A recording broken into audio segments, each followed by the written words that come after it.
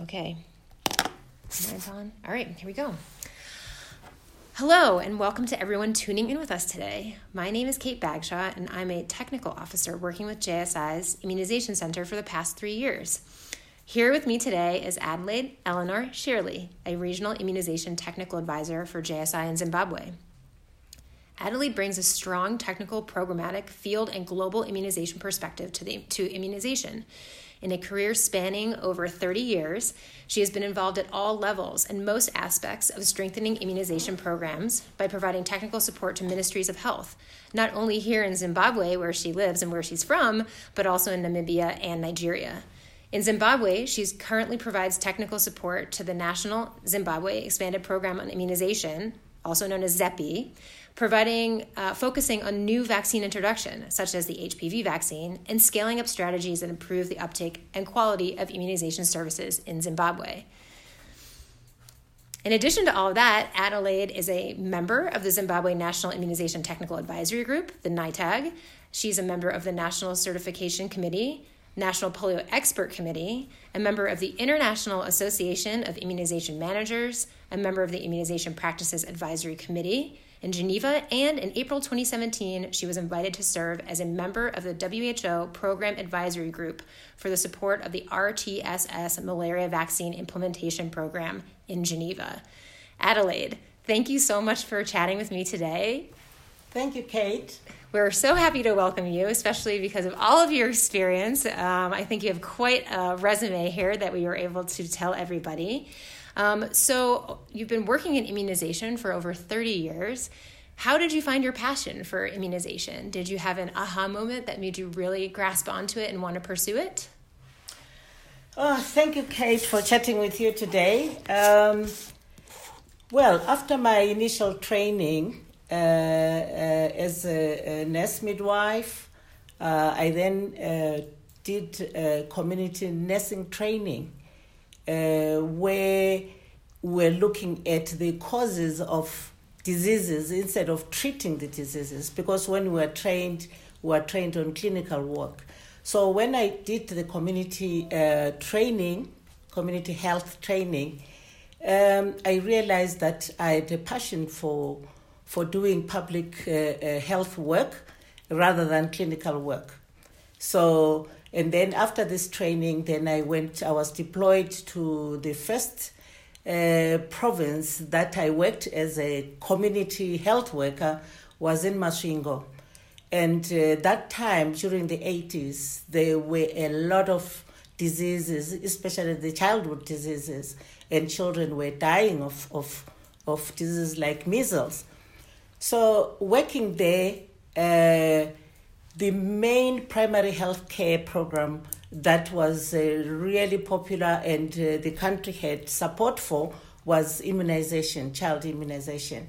So that's how I started, working in the community, doing vaccinations. That time there was no health facilities, so we had to do more outreach work rather than, the health center delivery system. So that's when my passion for immunization started. And we realized that the mortality actually dropped because of the vaccination, especially measles, because really it was bad. Families used to have a lot of children because they knew maybe half of them would die. So after they realized that vaccination actually improved, the survival of children, even the women started taking up family planning because they knew if you had 10, all of them will survive, after that. So that's when I started my passion for immunization, working as a community nurse. And then afterwards, I went on the career ladder until I worked at provincial level, and then at national level as the EPA manager of Zimbabwe. That was in the 80s. So in 1985, then I became the district nursing officer for Chipinge district. And this was even more challenging, because this district was the worst district in the country in terms of services and also its borders with Mozambique. And it had a very big refugee camp.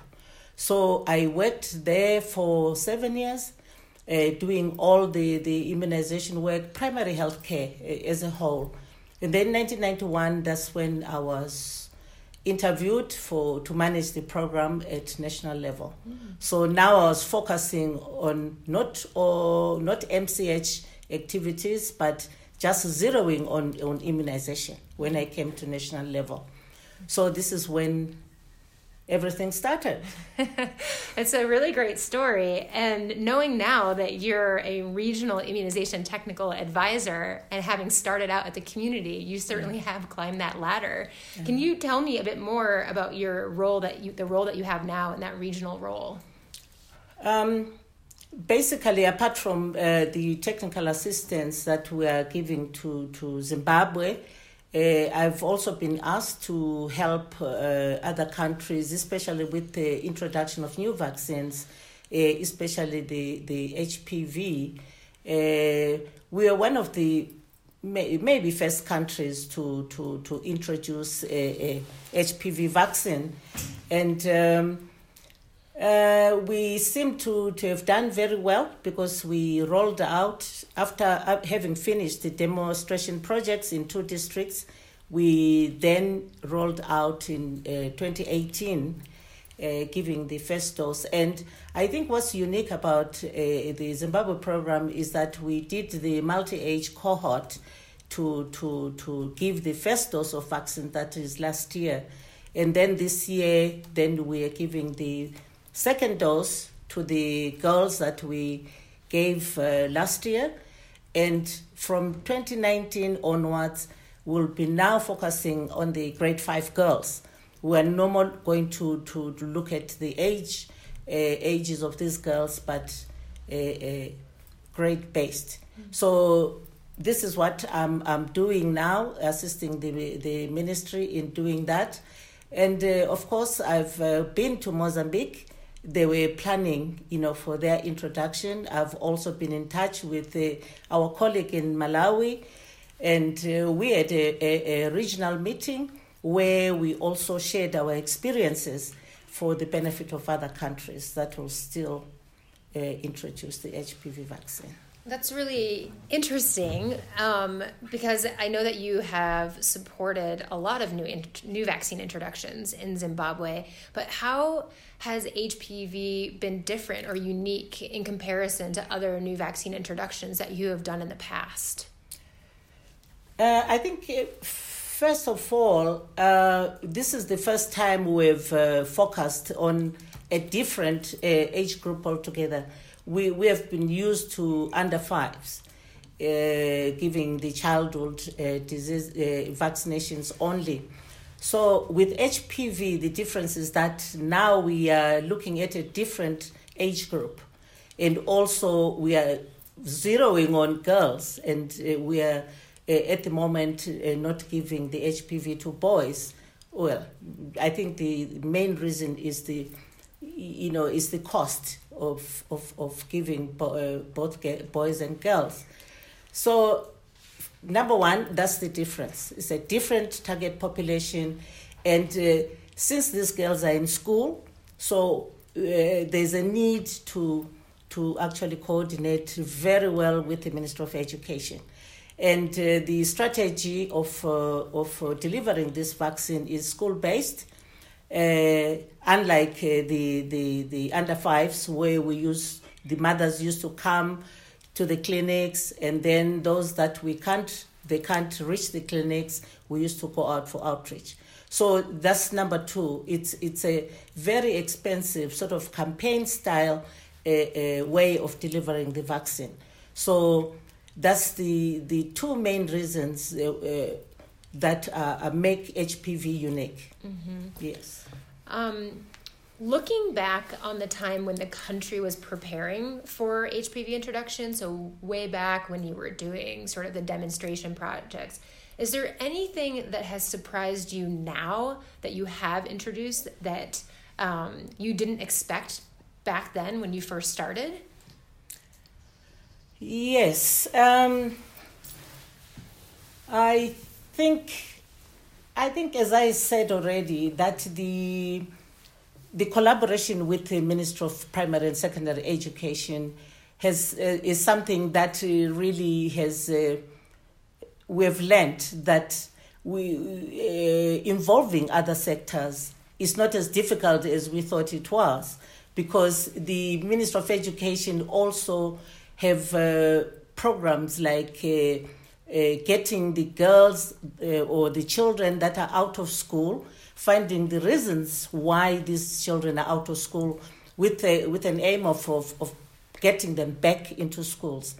And we also realized that the male involvement, because when we talk about HPV, we are actually saying it's the first vaccine against cancer of the cervix. So, and most families, nearly all families have had a relative that has died of cancer of the cervix. And this has really made us aware that male involvement is also very important in terms of rolling out any new innovation. Because like most countries, Zimbabwe is the same, the men are the sort of, they decide what happens in their families. Mm-hmm. Even with family planning, that's why sometimes a woman would hide because the husband doesn't believe in family planning. So even with these other interventions, so it's with HPV, we have found that even in schools, the school masters, most of them, the health coordinators were men, but the interest that was stimulated by HPV really surprised everybody. And although there were also problems because the funding was not enough to sort of extend to support, the school teachers. You mentioned that in Zimbabwe, almost every family has been affected one way or the other by cervical cancer. In the process of introducing the vaccine, have you met anyone who's a cervical cancer survivor, or have you? Is there anyone that you've met that really inspired you to keep doing this work? A personal. Yes, actually, I've got my mother's sister who died of cervical cancer. Well, that was. Maybe before I actually was involved in immunization. And that time we were told that, well, it's something, cancer is not curable and there is no vaccine against cancer. Mm-hmm. So, and looking back, I was just thinking, maybe if I had this knowledge that I've got now, maybe I could have done something to my aunt, because she died quite young of cervical cancer. So I think, looking back, I think now, apart from actually vaccination, the First Lady of Zimbabwe is very passionate about cancer prevention, cervical cancer prevention. She has actually gone around the country talking about screening for cancer. So the older girls and the women who are not targeted for HPV vaccination, we talk about they should go regularly for cancer screening. So this can be done, using VIAC, which is quite simple, which can be done, in primary healthcare centers. So I think vaccine alone cannot prevent cancer. We should also make sure there's robust screening exercise in all the health facilities. And the vaccine is for girls. So how are the girls reacting to the introduction of the HPV vaccine? During the PI, which is a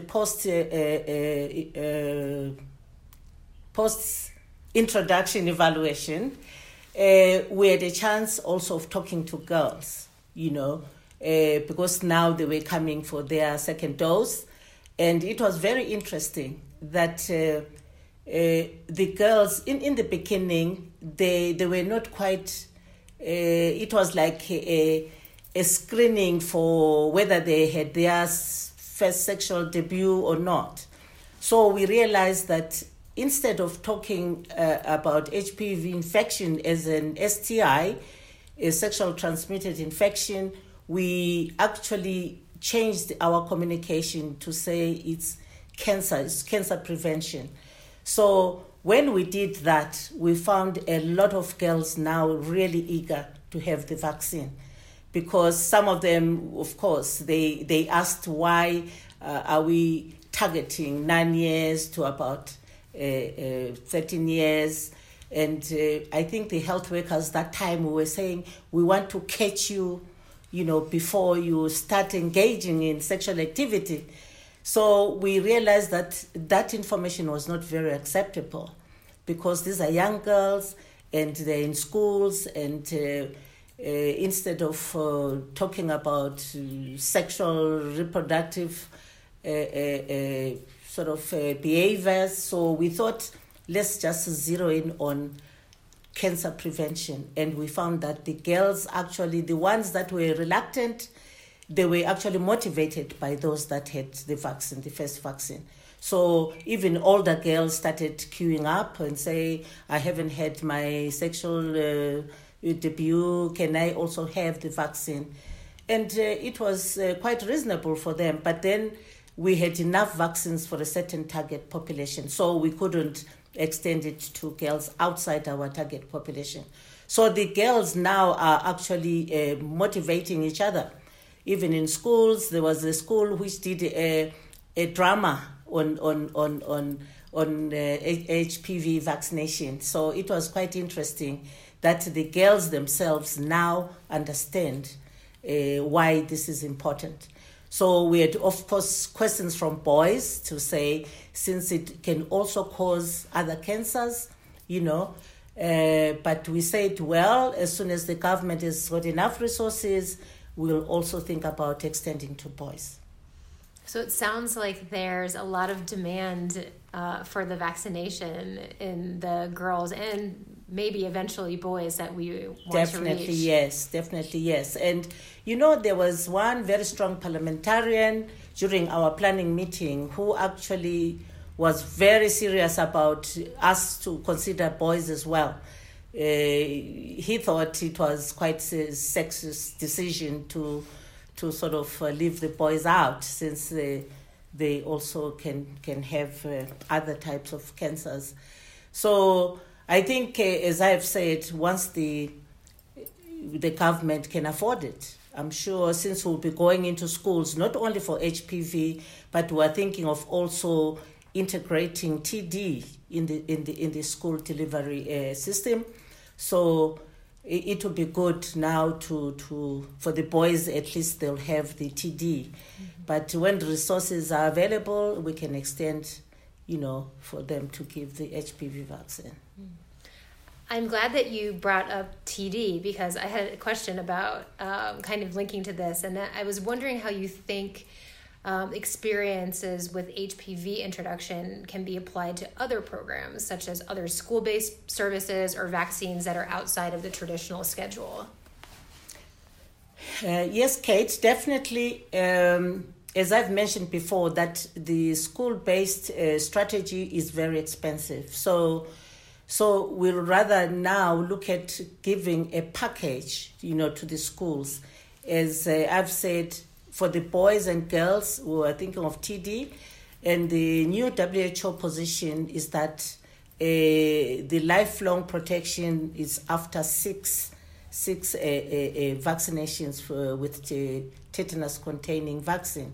So the school health policy also is looking at this integrated package of looking at the other programs like micronutrition supplementation, and looking at deworming, looking at other interventions, so that when the health workers go into schools, they don't just go with HPV vaccine, they also deliver other interventions. So I think this is why it's actually motivating other sectors, because Other things don't just touch Ministry of Health alone. It needs also collaboration from other ministries. So this is why at the moment there's dialogue between Ministry of Education, whether they can also try and mobilize resources for the comprehensive school health program.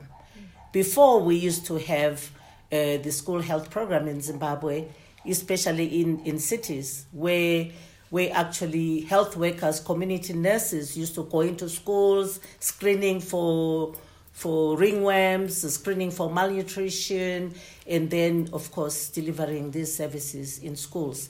And the Ministry of Education used to run small satellite clinics in their schools where a health worker would visit maybe once a month or once a week to do this kind of school health program. So we are actually having a dialogue with the Ministry of Education to see whether this can actually, it can be revived. The school health program can be revived. Interesting. Well, thanks so much. I learned so much about the HPV work that we're doing in Zimbabwe. I was hoping now we could shift gears away from new vaccine introduction and HPV and maybe talk about some of the technical support that we provide at the lower level to ensure that our sort of younger populations are getting all of the vaccines, the routine vaccines that they need. And I was hoping we could talk a little bit about some community engagement work that you guys do in Zimbabwe. Yes, thank you, Kate. I think, as we all know, that these services are actually directed at the communities. And what we've learned over the years is that if you don't engage the communities that are actually beneficiaries of our services, we don't do very well in terms of participation and involvement. So as JSI, we've actually done some pilot project, which is a concept of engaging the communities using village heads and village health workers in the community. So we did initially as JSI conduct a pilot project in Manicaland where we introduced My Village, My Home concept, which is actually the aim is to get the communities monitor their own children's status for immunization and also track defaulters who come once and then they don't come for consecutive vaccines. So My Village, My Home is that kind of strategy of engaging the communities through empowering the village heads. So what happens is that the village health worker for that village registers all the children in her village. And those children are also now registered in a tool called My Village, My Home tool, which stays with the village head. So all the children of that village are actually registered in these two registers. So what happens is that if a child defaults, so the village health worker will go to the village head and update the tool and say, I'll show you the tool, which is shaped like a house, like a headman's house. So with bricks. So these bricks in a row, it's sort of arranged in a row for each child as the vaccines that child is supposed to have. So if they don't come for that vaccine when they are due, there'll be a hole instead in that wall, in that row of that individual child. So the village head now is supposed to find out from the village health worker what happened to that child that has caused a hole in his house.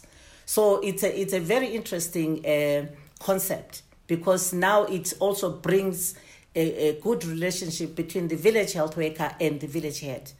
The village heads are also, they also have their own registers of registering all the people, both children and adults in their villages.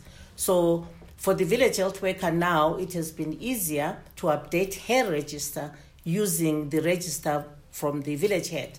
So all the children now in that village are not missed, because the village head makes sure that all the children that are under 2 years old are registered in his own register.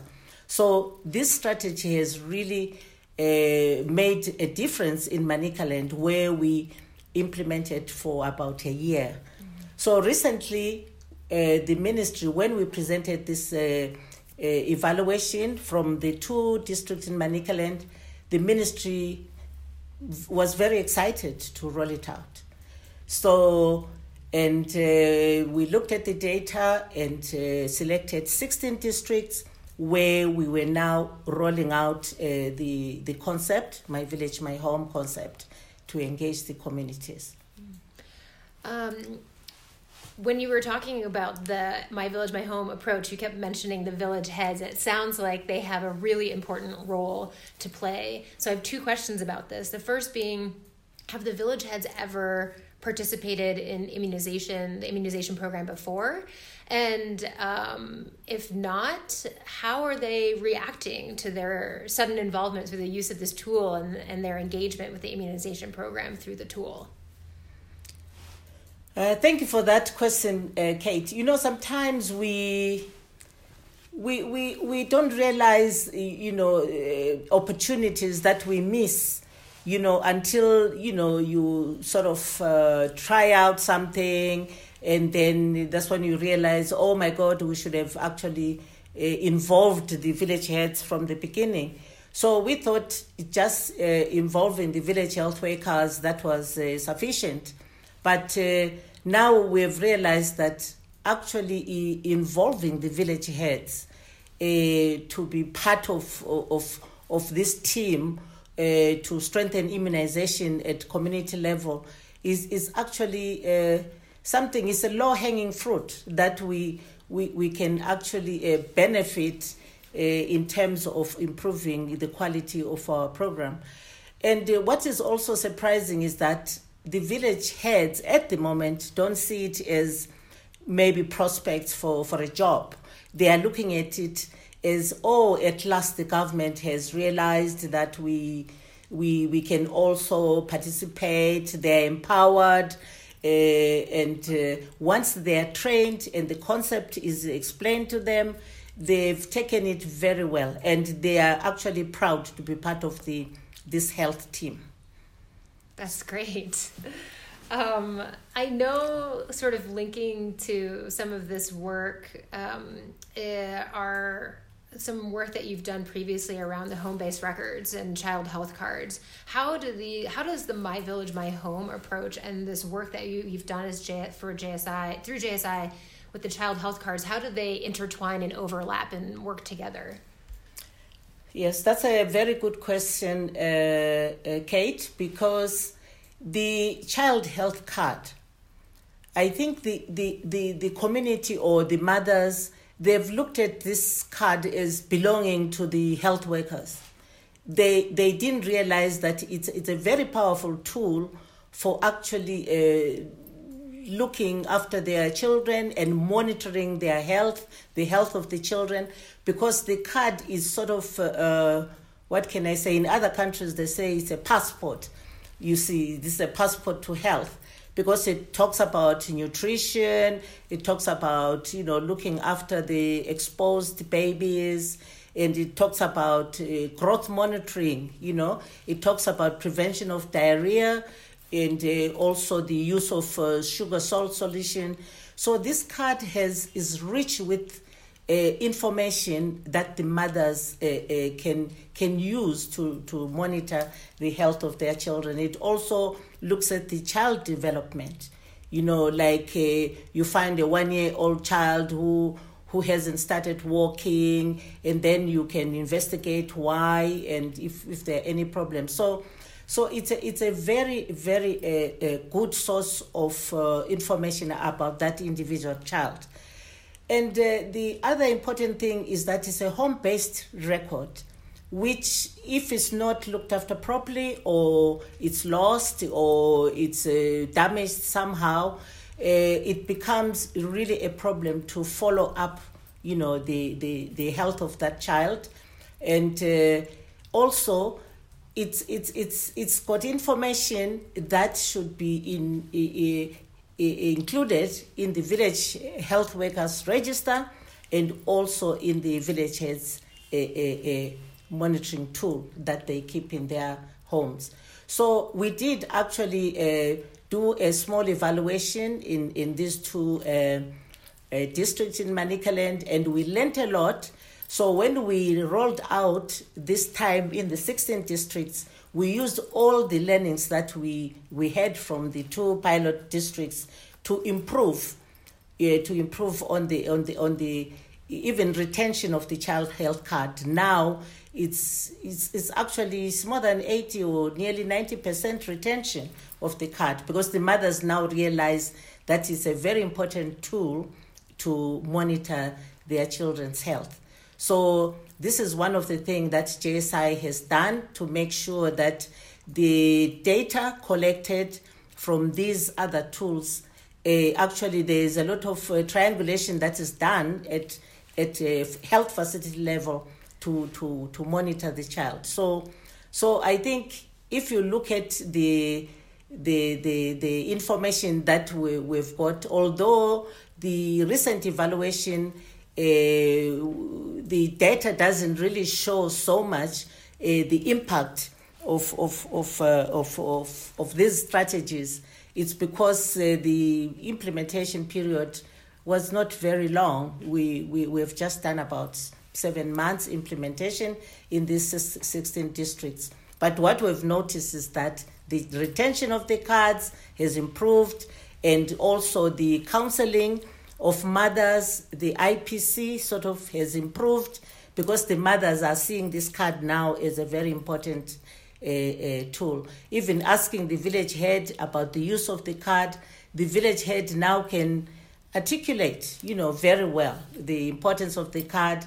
So we are really convinced that with these strategies of strengthening documentation of information about the children, and it's actually can be done, with participation from the community.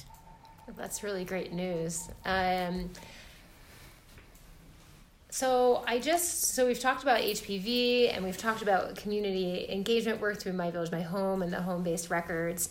I think before we end, I know you've also had so many other years of supporting immunization in Zimbabwe through your work with JSI. Just wondering if you wanted to highlight one thing that you really have enjoyed over the last several years with your time at JSI and supporting immunization in Zimbabwe.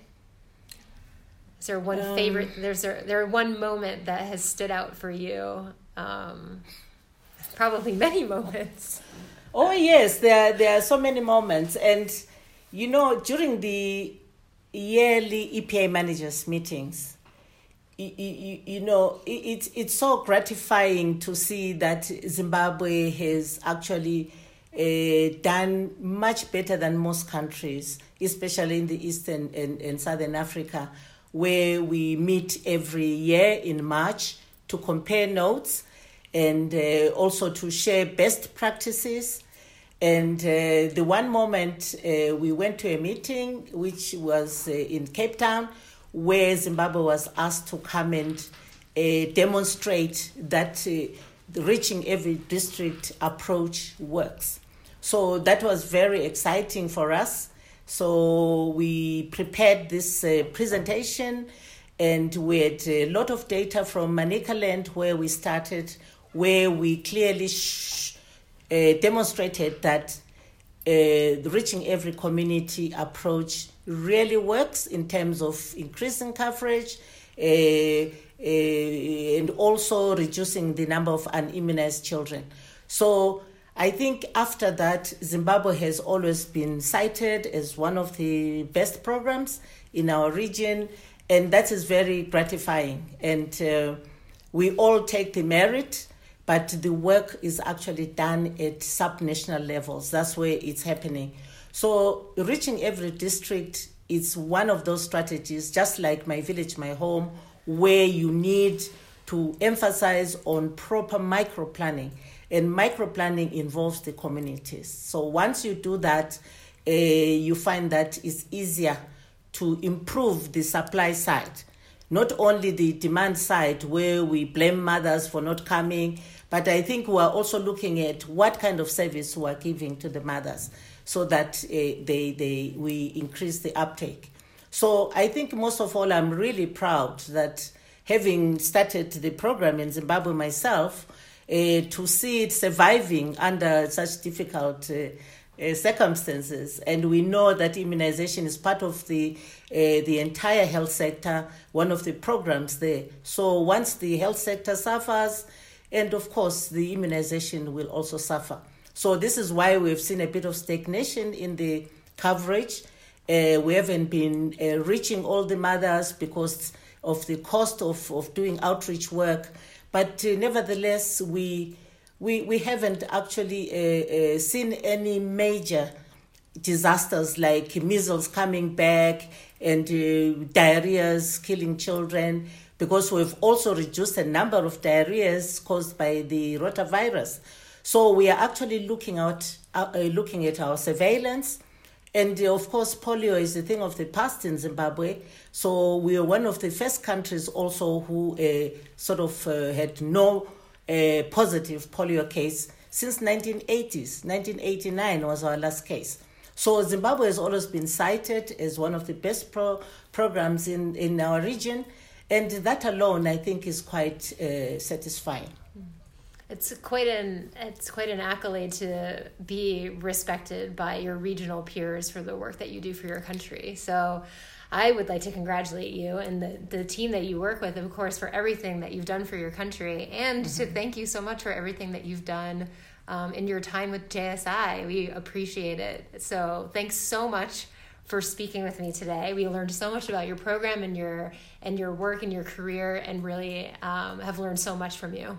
Thank you very much, Kate, for having me, showing off our good work in Zimbabwe. And really, JSI, what I can say, it's very, very respected by the ministry, and they appreciate our technical assistance. Thank you, Kate, for talking to me today. Thank you, Adelaide. The pleasure is mine.